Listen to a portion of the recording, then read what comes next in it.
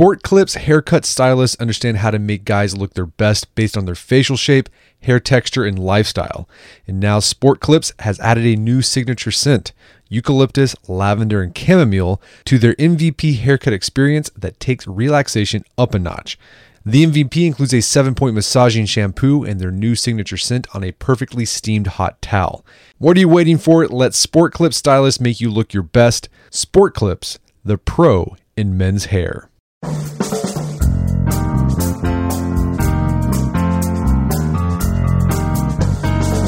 Brett McKay here, and welcome to another edition of the Art of Manliness podcast. If you're someone who's a decade or two out from your high school graduation, do you ever find yourself thinking that you're just not as happy as you were back then? Of course, all the positive thinking self-talk thing kicks in. You think, well, maybe I actually wasn't that happy before. I do like my life better now.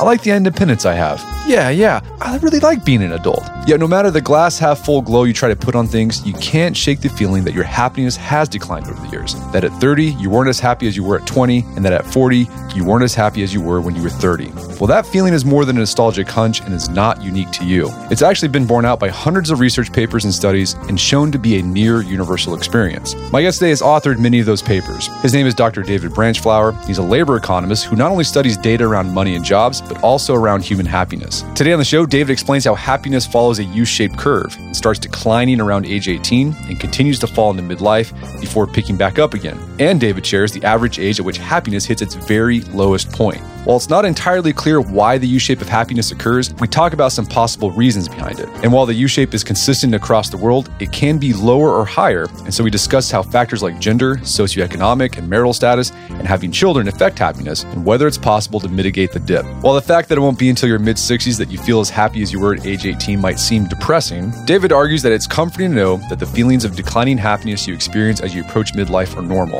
It'll not only pass one day, but start moving in the other direction. After the show's over, check out our show notes at awim.is/happiness curve.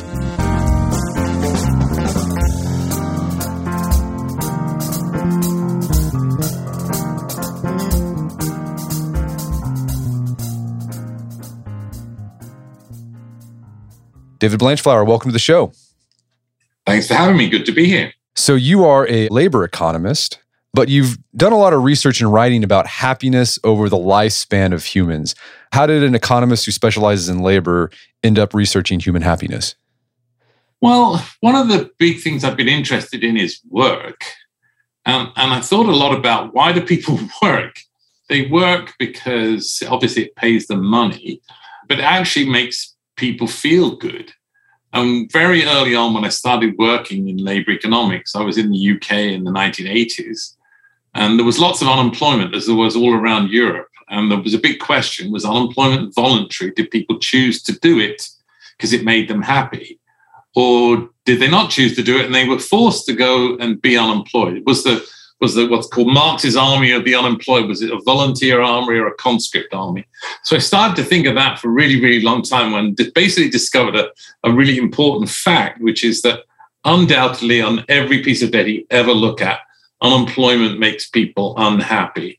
There's no disputing that. It doesn't look that people choose to be unemployed. If you chose to be unemployed, why would you do that if it makes you unhappy? So I started to think about well-being.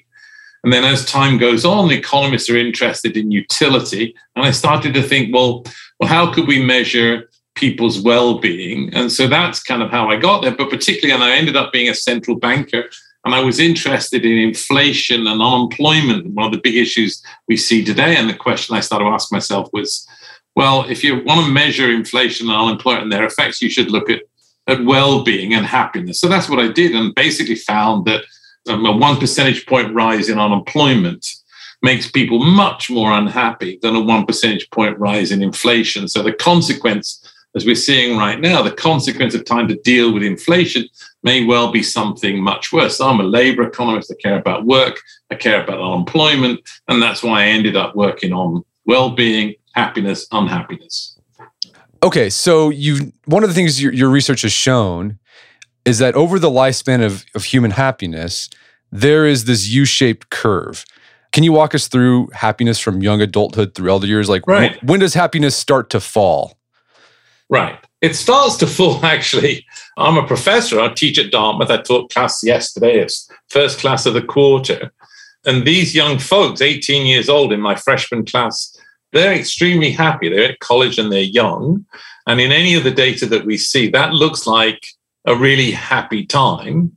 And I teach this class with them. I teach them about the U-shape in happiness. And I say to them, well, make best, because it's gonna get worse for quite a while. Eventually it'll get better. But just so you understand, it seems to happen to everybody. And so we have a lot of evidence, millions of observations around the world from 150 countries across time periods and so on. And basically what it appears is that happiness declines through midlife. There's a midlife crisis, and then, late 40s or so on. And then things pick up through around age 65 or 70. And there's a lot of evidence that actually being happy is particularly good. In fact, at age 70, happy people live longer. So this is what you see, a decline and then a pickup. And the extent of that pickup varies by countries. In a place like Germany, it's more like a ski jump. But in most countries, including the United States, it's really like a U-shape. And just to finish it off, so happiness is U-shaped in age. But if you think of unhappiness, it's just the flip. So the unhappiness curve is just the hump-shaped copy of the U-shape. So it's an inverted U. So it looks like in the data, there's a life satisfaction decline, a happiness decline through midlife, which is astonishingly present in the data. And it's quite interesting. Quite a lot of psychologists try to pretend that it's not there, but it's blindingly obvious in the data. So okay, there's a midlife dip. Is there like an average age, like where like this is like the lowest? Like I could be looking at my life and like, okay, when I hit this 48 age, seems like a pretty good low point to use, somewhere around there. And as I say, I've written all sorts of papers and can show it to you in lots of different countries. The average across developed and developing countries, across 150 countries, is about 48 or so is a good run. And the surprise actually is that the same thing is true in developing as well as developed countries. I'd expected there to be a big age difference, and the answer is there isn't. No, so yeah, that's interesting. So this isn't just a United States phenomenon. This happens across cultures and cross countries. Absolutely. It happens across cultures. And one of the big things is that over the years, we started to see surveys being run in lots of different countries to allow us to do these comparisons. So Gallup, the polling organization, includes questions about happiness in masses of countries, and many governments around the world include it in many of their surveys. In the UK, the survey called the Labour Force Survey, set up to calculate the unemployment rate, actually includes it. And surveys by the European Commission and the Japanese government and all sorts of places around the world include these kinds of questions. So we can track happiness amongst groups of people, and we can track happiness amongst from the same person as they age. When differences do appear, so generally there's going to be a U-shaped curve across countries, but are there differences? Like, does the trough like happen at different times? Well, there's a bit of variation, but the surprising thing is how little variation there actually is. It looks like sort of deeply genetic, but actually your listeners may well be surprised by the fact that actually a study's been done amongst orangutans and chimpanzees. And they don't ask the orangutan, but they ask volunteers and their keepers and so on. And it appears that actually in the data, the same pattern is seen in great apes. So that maybe suggests there's something kind of deeply, deeply genetic going on. So apes have midlife crises too. Seems that that's the way. There's, as I say, there's a new paper by a whole series of scientists, of biologists and scientists and economists who have got together and done this study of apes. So that suggests to you that perhaps it's deeply there, and then that might suggest that's the reason why it doesn't vary much by country. But you think you ought to have expected that in a country that has very short life expectancy, much shorter than in the United States, that you would see something different. But the surprise is that you don't. But the great thing is, I'm an empiricist, the great thing is you go look at the data and the data tells its story. And so that's the challenge around the world. We hadn't expected this, but that's what we see. Are there differences between the sexes when it comes to the U-shaped curve of happiness? Not really. There's much expectation that there would be. There isn't, but the more recent work, I've just done a new paper out in the last couple of days called the female happiness paradox. It is true that there's a U shape in age, but it certainly appears, if you think of where it is, it turns out that on average, females are less happy than men. So you might think that the function is a little higher for men than it is for women. Just think of two U-shapes, one slightly above the other. So it does appear that women are less happy than men, but they have a U-shape as well. And the bottom of it is about the same place as it is for men. And one thing your paper talked about is that, so while there is a U-shape in unhappiness, it's shifted over time. Like I think the paper suggested that women were happier maybe a generation ago compared to women today. Is that correct? Did I read that right? Well, yeah. The latest work we've been doing sort of, it makes it rather less clear. I mean, there certainly was evidence in the past, some evidence in data, some researchers have suggested that in the past women were happier than men and actually were healthier than men. But I think over time, what you've observed is women have become more equal. They've gone to work and they've actually taken on some of the characteristics, some of the traits, if you like, that men have, because they've gone to work. But it appears that today, the evidence is much clearer that women are less happy than men. There was some evidence in the past that the reverse was true. What's particularly happened is that the pandemic especially hit women who were really, really hit very hard by the pandemic and the lockdowns in March and April, particularly 2020. They somewhat recovered, but that seems to have been a really big deal. But there is some evidence, and we don't quite understand why, that those patterns were starting to emerge in 2018, 2019. Perhaps, we don't really have a great story for it, but the pandemic has really, if you like, put the tin hat on it.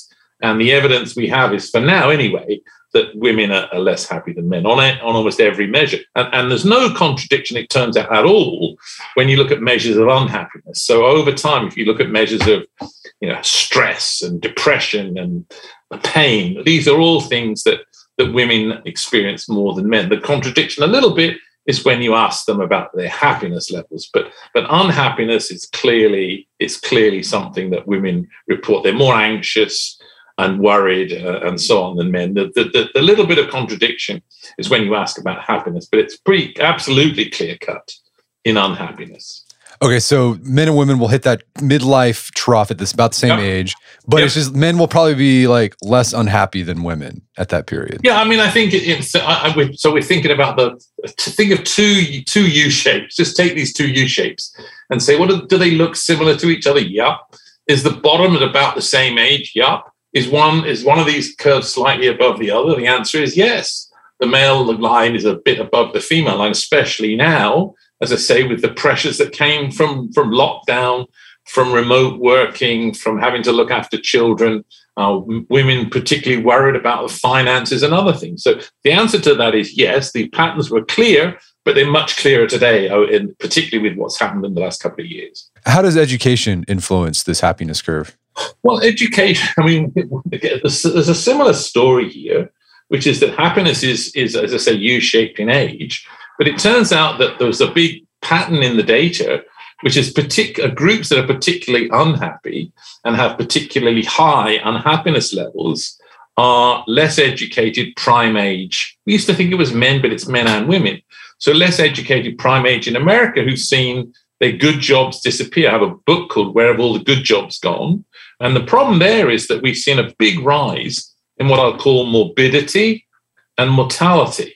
So that group, particularly the less educated, in America especially, have been impacted by it. And famously, Anne Case and Angus Deaton have written about what they call deaths of despair.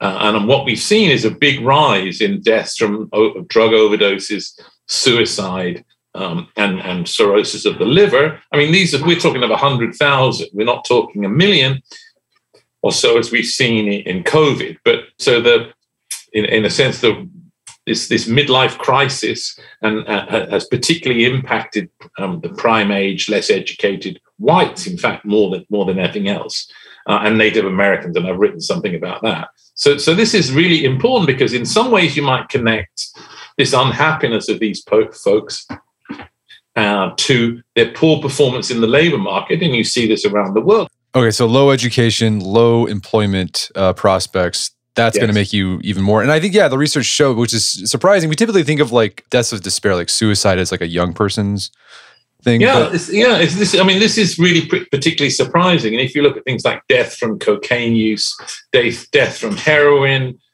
all these overdoses, as I say, and cirrhosis of the liver and suicide. I mean, the patterns in the data, you might think that this is, these are young persons. Turns out that's not true. We're talking of the mid-age, if you like, the high points of these are exactly as we've talked about. They're in midlife.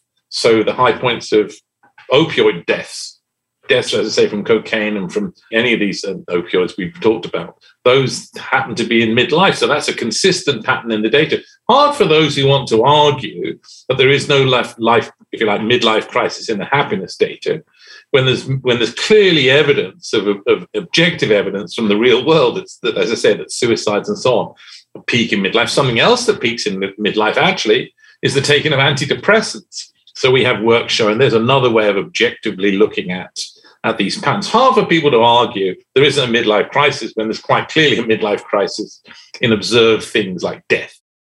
We're going to take a quick break for a word from our sponsors. Have you signed up for the Art of Manliness newsletter yet? Yes, we have a newsletter. You can sign up at artofmanliness.com/newsletter, and we have 2 subscription options, and they're both free. First, we got our daily newsletter. It goes out every morning at 5 o'clock. It has the full text of the article we published the day before. So if we publish an article on Monday, you're going to have that article in your inbox, in your email, full text, so you can read whenever you want, whenever it's convenient for you. Emails go out Tuesday through Sunday. If that's too many emails, I get it. Sign up for our weekly digest, which goes out Saturday morning and has links to all the articles we published during the week. And with all the emails, the daily or the weekly, at the bottom, we also link to archival content. We've got over 4,000 articles in AOM. All of them are still timely. They're evergreen. So the featured archival stuff at the bottom, great way to catch up on some of the stuff we've been publishing for the past 12 years. So if you want to sign up, again, this is free, artofmanliness.com/newsletter, artofmanliness.com/newsletter. Hope to see you there. Thanks for the support. If you look around, there are so many ways to make a difference. At Capella University, our FlexPath format gives you a different way to earn your degree. Take courses at your speed. Move on whenever you're ready. Education should fit your life. Learn more at capella.edu. And now back to the show. What about marital status? How's that affect the curve? Well, marital status is a little bit difficult. It has a degree of impact. It has more impact on the shape of this curve in the United States than elsewhere, not least for 2 things, which is that in the mid-20s, young Americans marry more than most other European countries and advanced countries. But by the age of 35, they divorce more. So there's a reality at the beginning, which is it has an impact on happiness. But both for married and unmarried, there is still a midlife crisis. The path of the data before that is a little strange because people think, oh, great, I'm going to get married. This is great. But then it doesn't work out. But we find both for married and unmarried that there is still a midlife crisis. But the pattern is a little different in the United States, as I say, not least because the proportion of people who marry in their 20s is higher in the United States than elsewhere. But I've written about that. I think one thing I read, correct me if I'm wrong, in one of your papers, talks about marital status as you get older. If you're married when you're older, like your happiness you'll be happier than people who are single. Like everyone's going to experience that uptick, but if you're married, you'll probably be a little bit happier. One of the things there's actually a couple of interesting things. Yeah, married people tend to be happier than unmarried people. They're happier than divorced and separated and widowed people. One of the things that actually is also relevant, new work has just been done about people over the age of 70. And there's 2 things to note. Happy people live longer, but 2 big things happen in later life.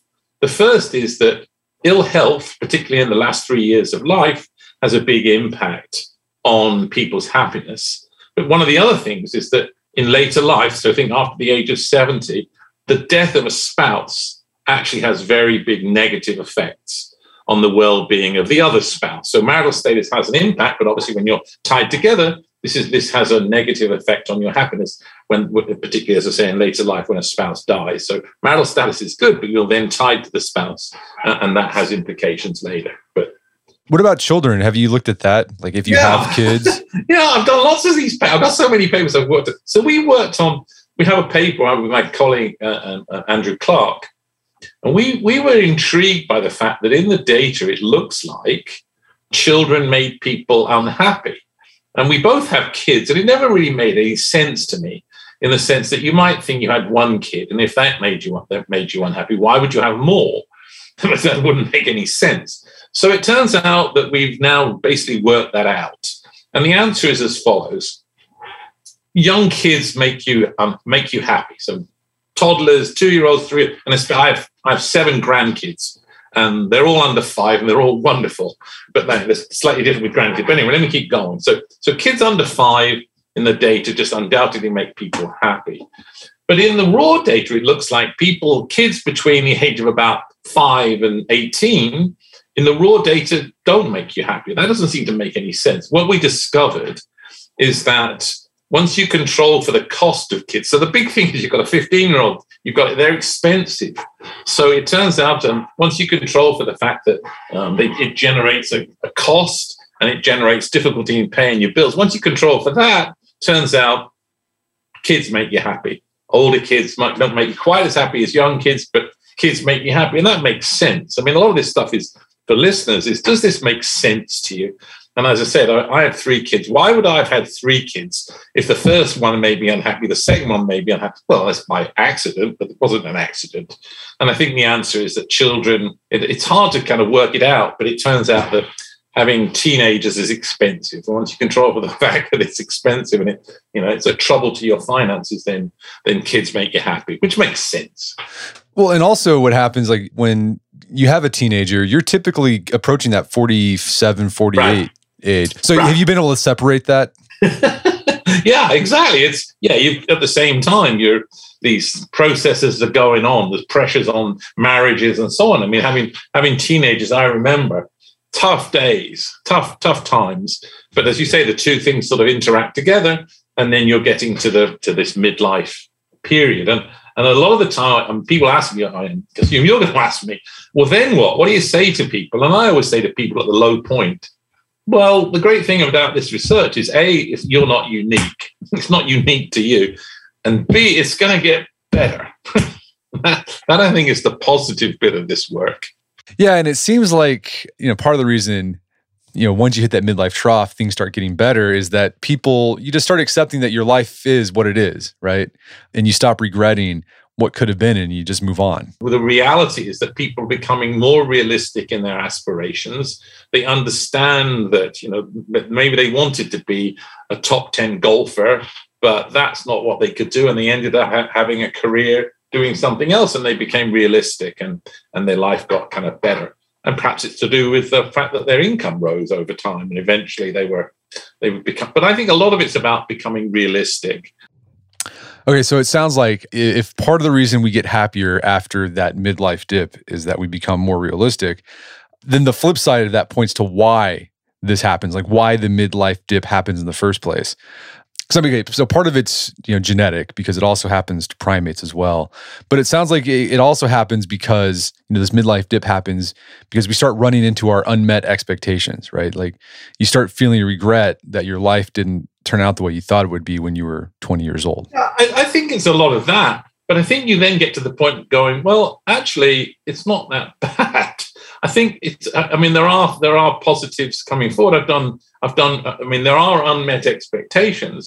And yes, you haven't become a Supreme Court justice, but actually being realistic, life may be actually better than you think. And in fact, the kids are going to go off to college. And one of the big things I always remember is the kids going off to college. And what are you doing in the last year or so? You're fighting and arguing with your kids. In a sense, you're preparing them to leave, making them want to leave, and you're being prepared for them to leave. And then you move into other parts of your life. But there's evidence about people becoming disabled, and you ask people, what happens if you're a football player and you can no longer play football? You have a knee injury, and you say the whole of my life is football, and then you discover later that actually there are other things that you can do. You can play pickleball, you can play golf, you can surf, you can do all sorts of things, and people suddenly realize that there's other things to life.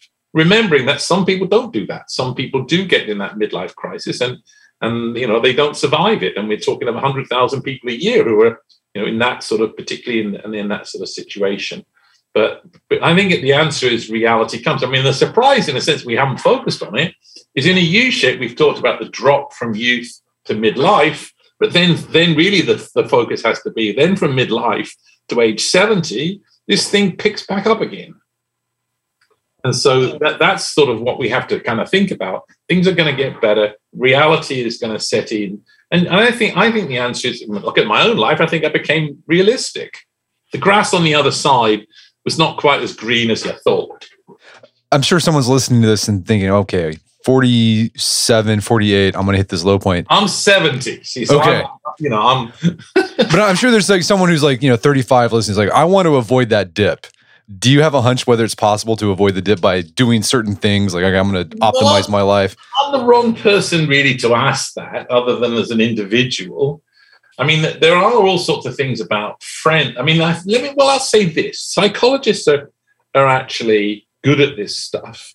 But as an economist, what I basically discovered was that, economists care about money things. So a lot of the stuff I've tried to think about is, well, how much money buys you happiness? Well, more money do things. But what we discovered was that lots of other things have really very high happiness value. So living in a safe place, having friends, having a dog, going to the cinema, going to the theatre, going to see art music, go to an art museum. So these kinds of things where, I guess the story is it takes a village. The surprise in a way is that, a marriage has a very big positive in money terms. If you try and put these things in money terms, these sorts of things have very high value. And so I think people learn to, they go to knitting groups and sewing groups and chess groups and book clubs. Those kinds of things appear to be bonding, and they appear to have much greater value than an economist would have thought. And money doesn't buy as much happiness as you might have imagined. So maybe life's about that. You haven't made as much money, but the reality is that one of the big stories is that relative things matter. Yes, you compare yourself to others, but having a bigger car, having a big fancy BMW may look great at the beginning, but every day you take it shopping, you have to go to the store just like someone who drives a little car, and you become realistic and you look at other things. And then, so I'm in a way, I'm the guy who looks at the data. Psychologists, there's a huge industry in people talking about how to be happy and what to do, but I'm an economist who looks at the data. I'm the fact guy. Not the fat guy. I mean, the fact guy. So you've given some insights, some advice on what you can do as an individual, knowing that you're going to have this happiness dip as you approach middle age. There's things you can do to mitigate it, have friends, go visit art museums, have interests, but then also just kind of manage expectations. Like it's going to happen. Manage expectations. Yeah, I think the answer is that I like the fact of saying to people, this is just normal. This is what happens to people.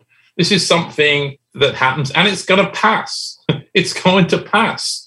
Just understand it's going to pass. There are things that you can do to help, talk to people, go to therapy, all sorts of things. But ultimately, I think the focus, in a way, with our discussion has been about this happiness declines from youth to middle age as you try and find your way and decide what you want to do.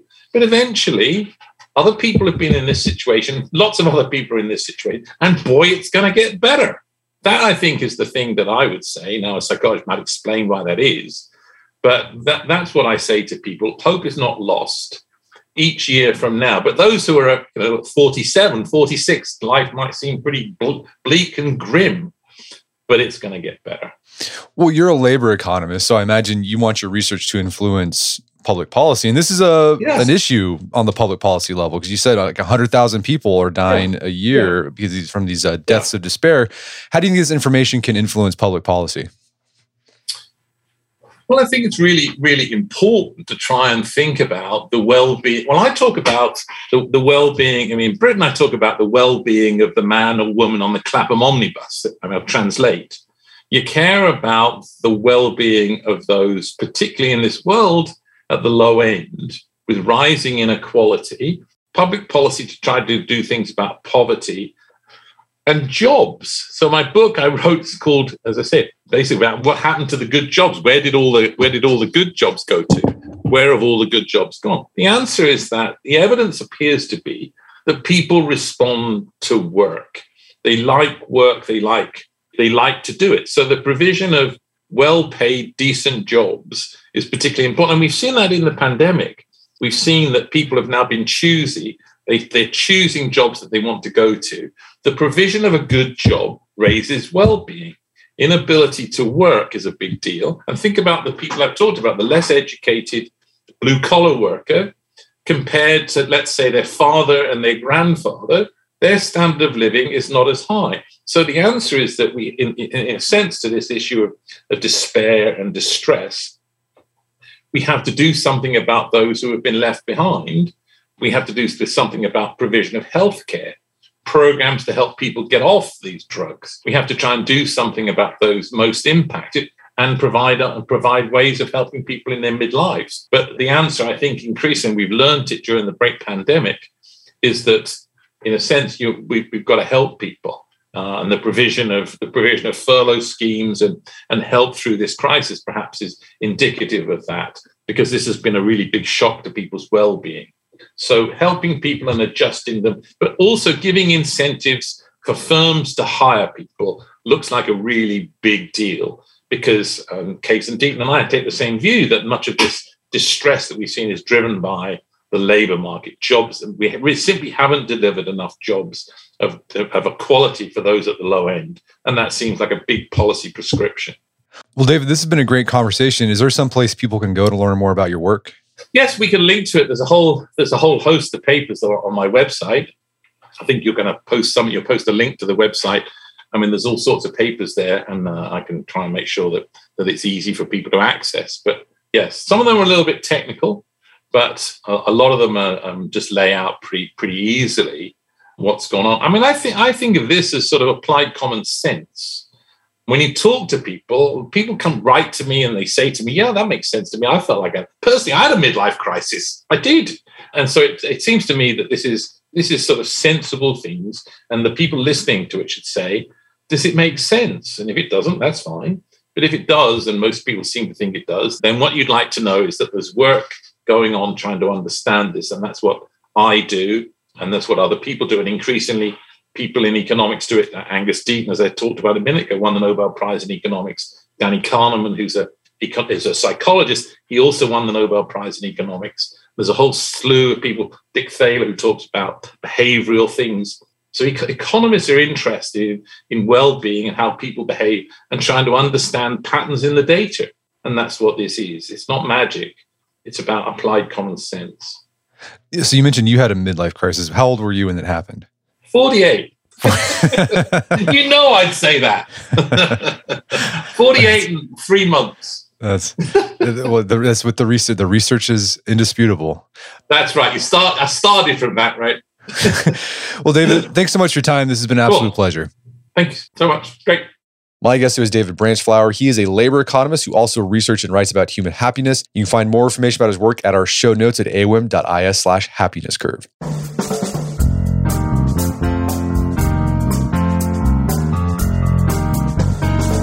Well, that wraps up another edition of the AOM podcast. Make sure to check out our website at artofmanliness.com, where you can find our podcast archives, as well as thousands of articles written over the years about pretty much anything you can think of. And if you'd like to enjoy ad-free episodes of the AOM podcast, you can do so on Stitcher Premium. Head over to StitcherPremium.com, sign up, use code manliness at checkout for a free month trial. Once you're signed up, download the Stitcher app on Android or iOS, and you can start enjoying ad-free episodes of the AOM podcast. And if you haven't done so already, I'd appreciate it if you take 1 minute to give us a review on Apple Podcasts or Spotify. It helps out a lot. If you've done that already, thank you. Please consider sharing the show with a friend or family member who would think we get something out of it.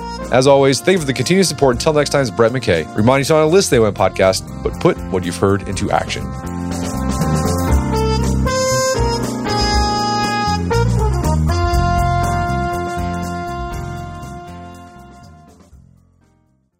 If you look around, there are so many ways to make a difference. At Capella University, our FlexPath format gives you a different way to earn your degree. Take courses at your speed. Move on whenever you're ready. Education should fit your life. Learn more at capella.edu.